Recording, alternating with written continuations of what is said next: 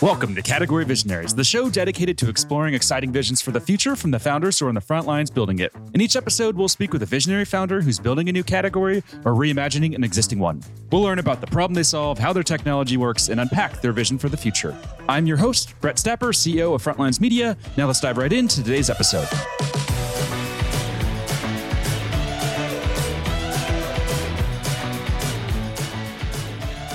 Hey everyone, and thanks for listening. Today I'm speaking with Nick Clarke, founder and CEO of Greywing, a maritime operations platform that's raised $2.5 million in funding. Nick, thanks for chatting with me today. Good to see you, Brett. How are things?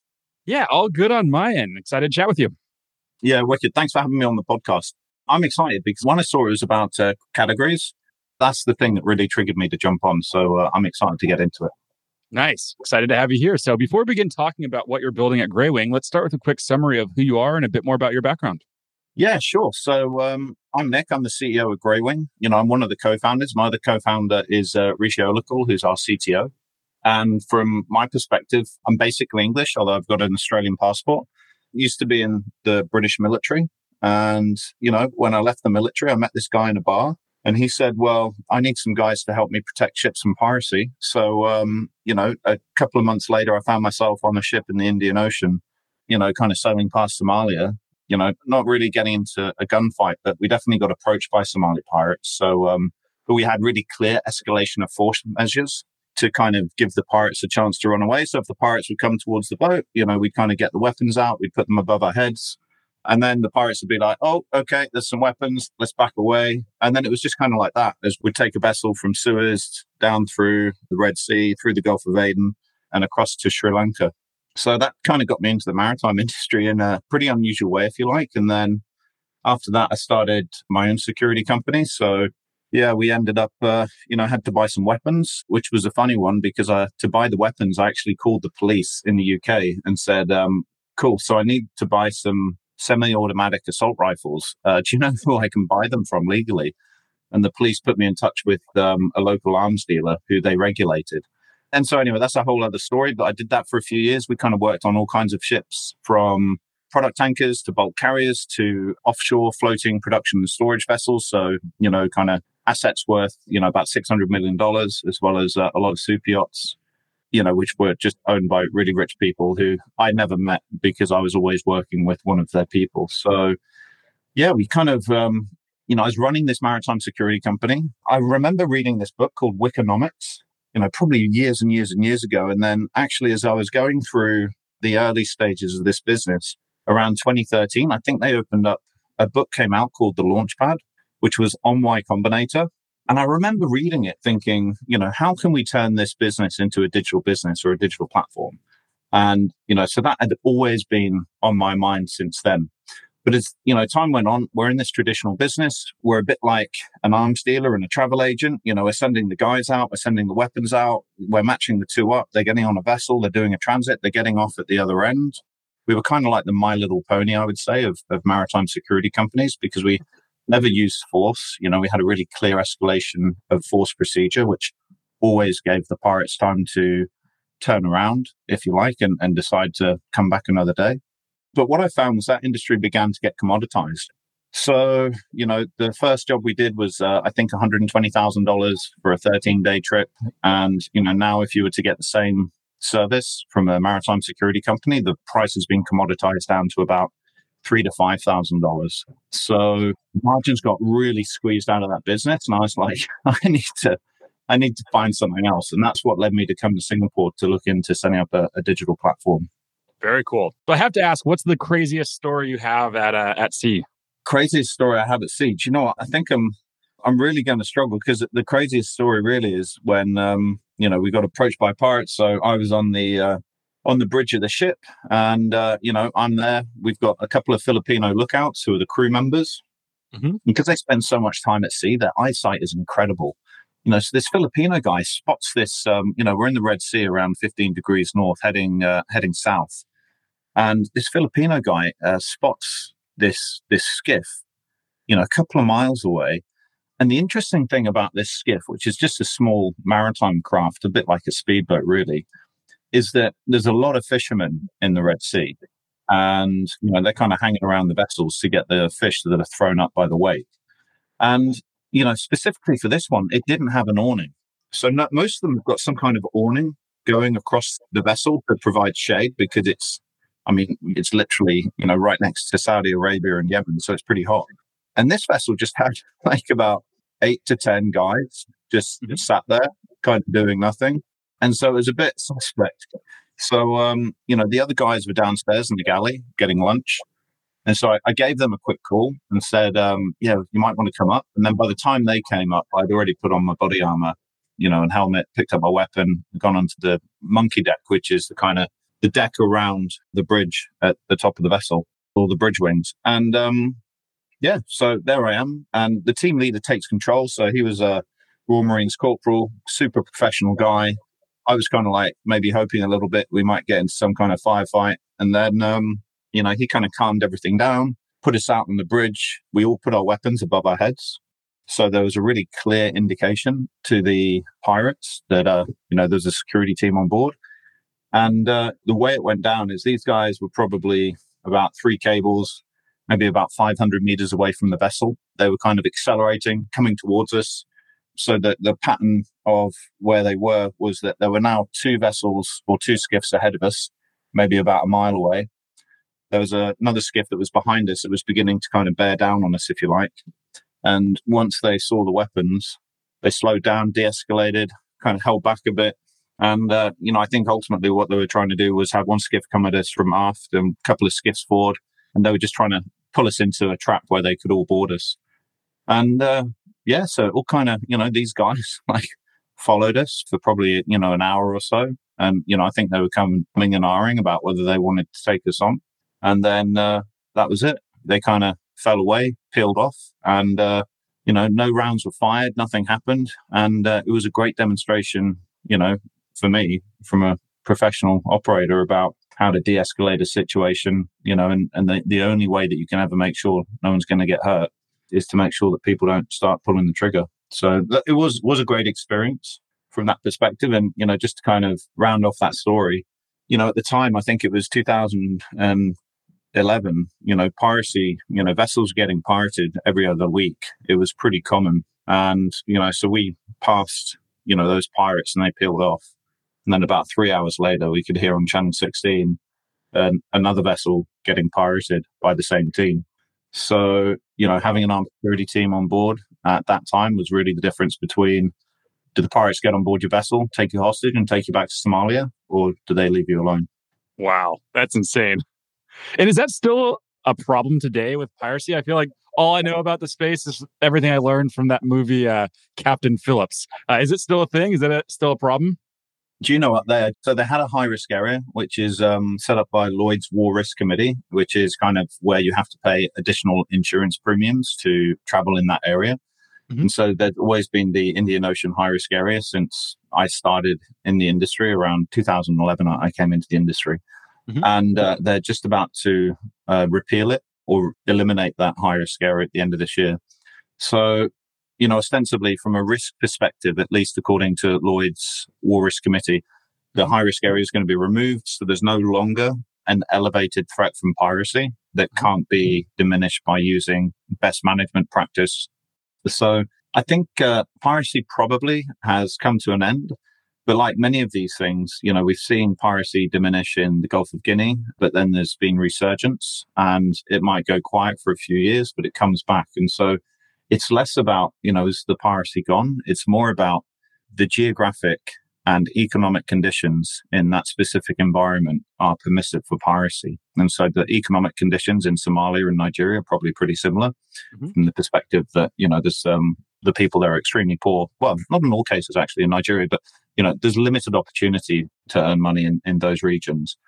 And then geographically, for Somalia and Yemen, they've got this choke point, the Bab el-Mandeb, where vessels have to come through that area. So they can benefit from that geographic terrain by targeting the vessels that come through that area. And in the case of Nigeria, because it's such an oil-rich country, there's always high-value targets, if you like, in the terms of offshore oil and gas exploration platforms and oil and gas tankers that are coming in and out of the country, which could provide a lot of opportunity for kidnap and ransom. Got it. Interesting. Now let's switch gears a bit. Let's talk about Greywing and what you're doing there. So in simple terms, what does the company do? Greywing's a digital platform, and we automate anything that gets on or off a vessel, excluding cargo. And right now, we're focused on crew changes. So I think we came into this industry, and the truth is, we originally built a platform to optimize where and when a customer could source maritime security services and, so get a gunboat to protect your vessel in Nigeria. And what we found was COVID hit, and we could replace the intelligence on piracy with intelligence on where crew changes could happen. And so what that meant was that all of the ports were locked down. You couldn't do crew changes. There were very few locations where you could achieve a crew change. And, from our perspective as a business model, piracy is one of those things that's restricted to two specific areas, whereas crew changes happen every week, or maybe certainly every month on every vessel globally. So from a market perspective, it was a much better place for us to play because it was universal to all shipping. Whereas the piracy was just limited to vessels that are trading in and out of Nigeria or in and out of the Somali Indian Ocean. So what happened was, we kind of started delivering intelligence on where and when someone could do a crew change. We put a video on YouTube. We got approached by a client. The client, or prospect at the time said, we'd like you to plug into our crewing software so that we can see where our crew are, who's on board each vessel. And then we signed them up. And then we went to see another prospective customer and they said, well, this is great. I can see where my crew are. I can see them on the vessel. I can see the port state restrictions. I can see where and when I can theoretically do a crew change. But if I cannot see whether I can get a flight, then this platform is not useful for me. And so that's really been the structure of what we've discovered in the maritime industry, is that we came in with a platform that solved a specific problem that users had around how, where and when they could effect a crew change. And then they started introducing other problems to us. Like, can I get a flight? Can you integrate with my port agents? Can you integrate with my voyage management system? And so what we now have is a platform that pulls in all of the data from our customers around where a vessel is, where it's going, who's on board, who needs to get on, and who needs to get off. And then we pull in all of the vendors or supply chain that facilitate that process. So it seems like a really simple thing. I mean, automating things that get on or off a vessel. And I suppose right now, we're focused on crew changes because there's a critical requirement there. And also crew changes are probably the hardest item to move on or off a vessel because you're dealing with humans and all of the problems that we humans bring to any situation. Whereas the same methodology and from, how we look at it can be applied to anything else that's getting on or off a vessel, excluding the cargo. So we think about things like spare parts. We think about things like fuel. We think about things like lubricants, ship stores. And so, kind of hidden in the operational expenses for vessels is about $400 to $500 billion of owners' expenses that are happening on an annual basis where, they've got to buy this stuff. So, if you think about a car, you're operating your car, you've got to buy fuel for the car. You've got to get it serviced. You've got to fill up the oil. You've got to buy snacks for your kids when you're traveling around. Like all of these things have to happen. And, if you kind of think about, you've got to take it in maybe for its annual, service. And if you think about a vessel is, basically got the same requirements around compliance, refueling, food, maintenance. All of these things are exactly the same, except you take that asset and you kind of multiply the value. If a car's like $100,000, and I don't even own a car, but I definitely don't own $100,000 car. But if you're looking at a car that's worth $100,000, a vessel could be anything from, 10 million to 100 million, 150 million. And so those OPEX transactions are many times greater. And that's really where we come in to do the optimization. So in the same way that when you're driving your car, if you're really tight with money like I am, you might say, well, given my journey today, where's the most efficient gas station to fill up with gas. And you're going to pull in there, you're going to get your gas, it's going to be cheaper, you're going to save a bit of money, everybody's happy.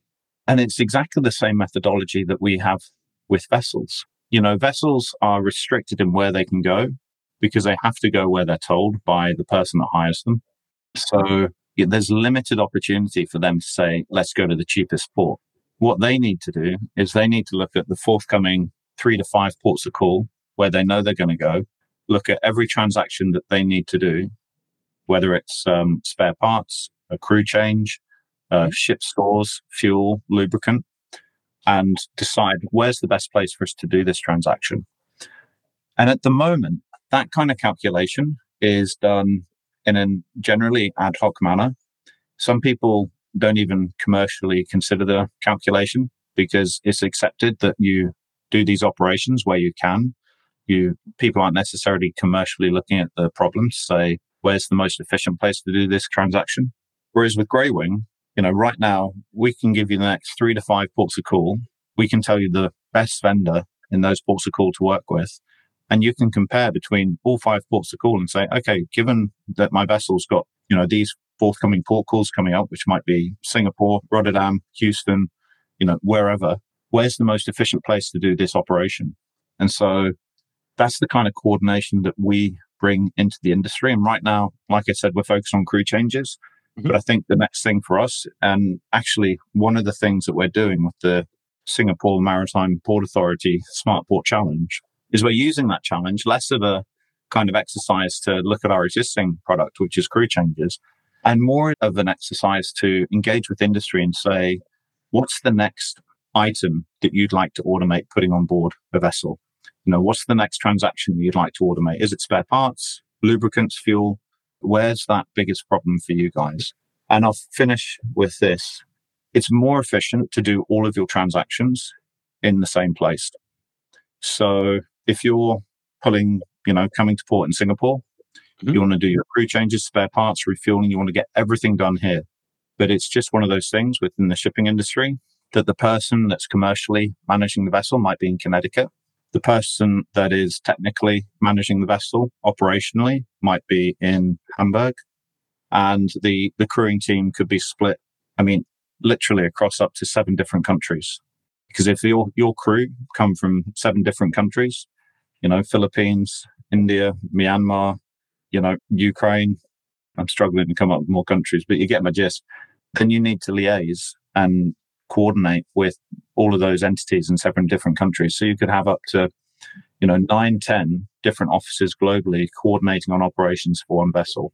And that's where the utility comes from us. Got it. That makes sense. And who's that ideal customer today? And what's the general sentiment with these customers when it comes to technology? Are they resistant to technology? Are they open to experimenting with new technology? What are your thoughts there? I don't want to advertise on the podcast, but there's literally a podcast called, I think it's the Dinosaur Podcast. And it is on the maritime industry's approach to technology. Because I really feel like, and one of the great things about working in tech in the maritime industry is it's so resistant to change that if you punch through the wall, it's going to go great. No one comes to play here. Someone that worked at Oak Tree Capital told me that the maritime industry is where capital comes to die. So I think he'd previously worked at Oak Tree Capital, not currently, so that Oak Tree Capital don't sue us because we can afford that. So, it's the last industry that you want to come to do innovation, to do technology, because, it's almost like there's a resistance in this industry. There's people around the edges trying to come in. Mm-hmm. And then you've got these, large organizations that are just batting away innovation. And, I've got to say, there are, of course, some people that really adopt technology, and increasingly we see people taking it on board. But there is this approach where people just feel like if you don't have the experience, then you're unable to operate in this industry. And I think it's one of the challenges that people find operating in the shipping industry is, there's certain experience that you gain by being offshore in the shipping industry and working on a vessel. But I think, sometimes people conflate having that experience with having the right to operate in a shipping company. And I think it's something that, we and, some of our clients have come across where being offshore does give you great experience and great knowledge. But at the same time, lots of people, including all of our developers, who are able to look at these problems and solve them in a methodical way and to take into account the experience that people that have worked on vessels have. So, yeah, let me think about that. The industry, they are trying to pull in innovation.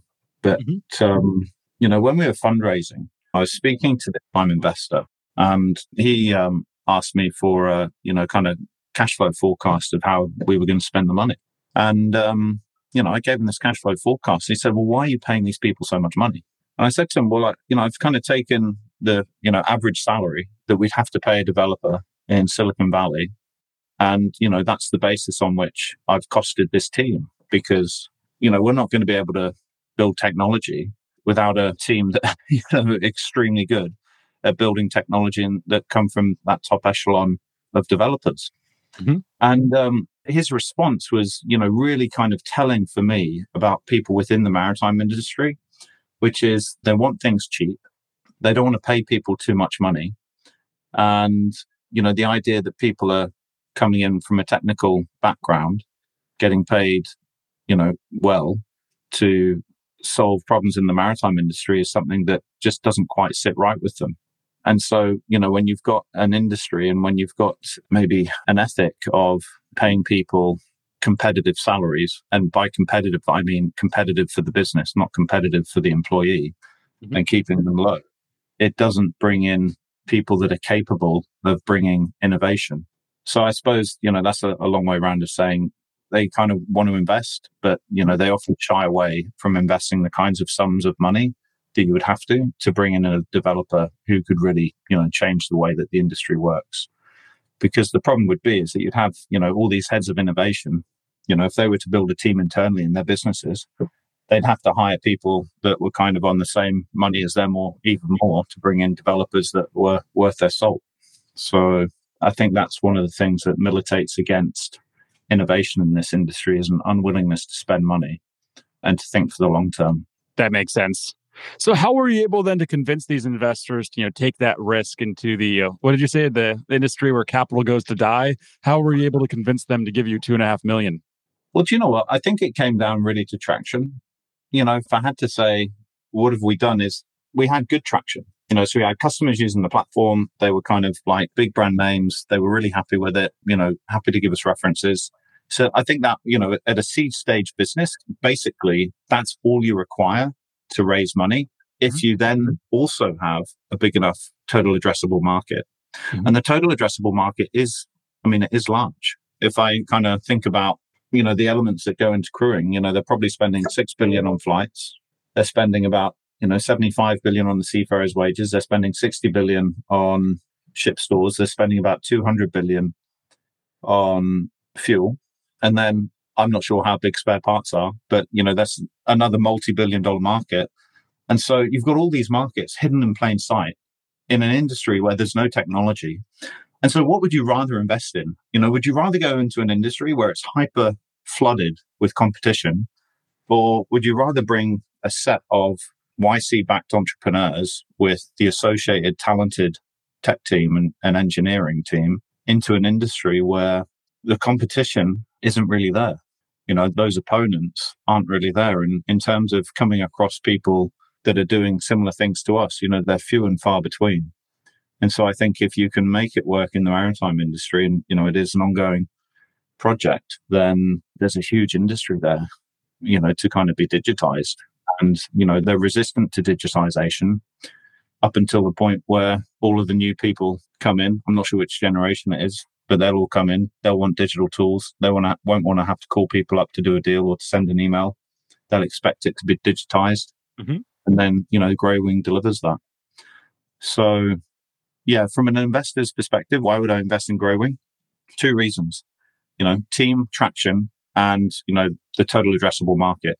You can't ignore a market of this size, which is operating on a daily basis. And more importantly, in a world with kind of geopolitical fractures, where am I going to put my money? I'm going to put my money somewhere where it has to run. The shipping industry is going to be the final thing that will break down before global collapse.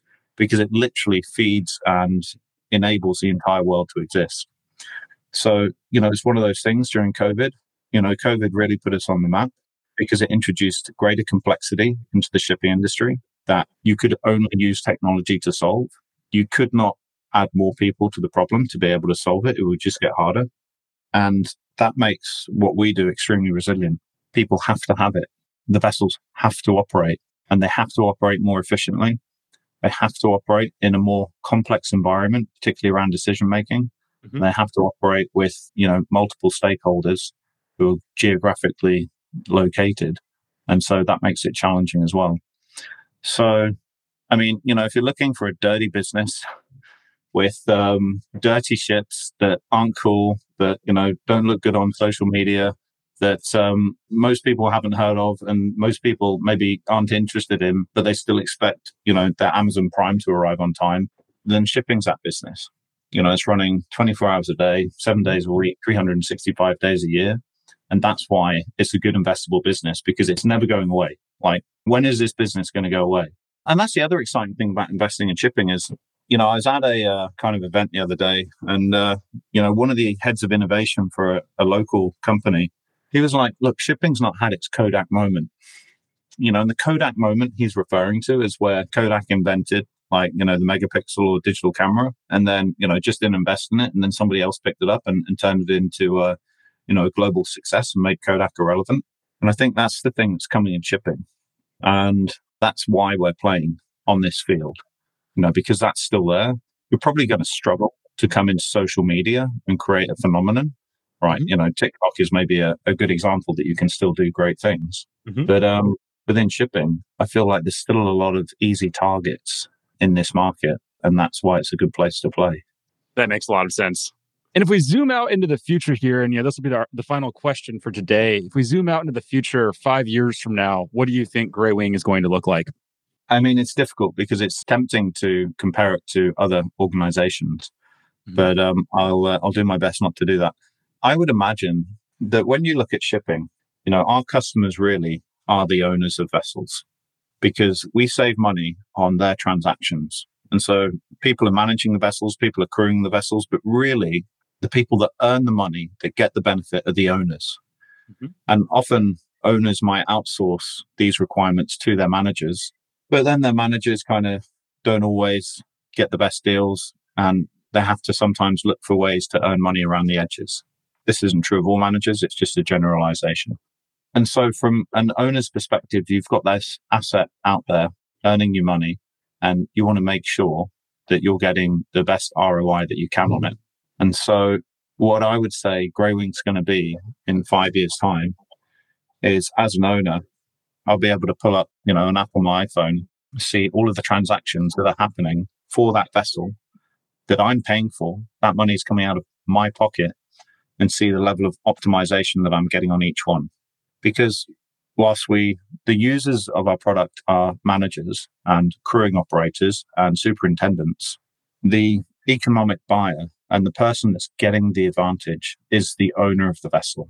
Mm-hmm. And I think that's really why we're in this marketplace, is to support owners, to give them better return on investment and better control over the managers that they work with.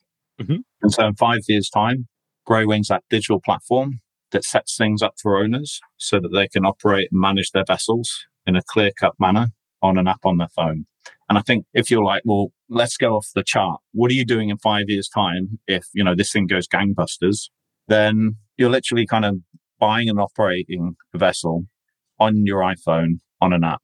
And maybe you're investing in a fraction of a vessel using some kind of crypto token. And maybe you're buying a fraction of that vessel and then, you're kind of watching it operate. Or maybe if you're liquid enough, you're buying an entire asset on your phone, assigning it to a crew manager, and operating that vessel just within a digital ecosystem that's built by Greywing. Amazing.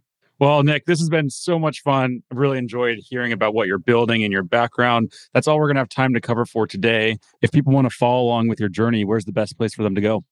Probably the best place for me is LinkedIn. So Nick Clarke, Greywing on LinkedIn, just follow me there, because that's pretty much where I post most of my content, because we're still stuck in Twitter. Not so many people are on Twitter in the maritime industry. Let's put it that way.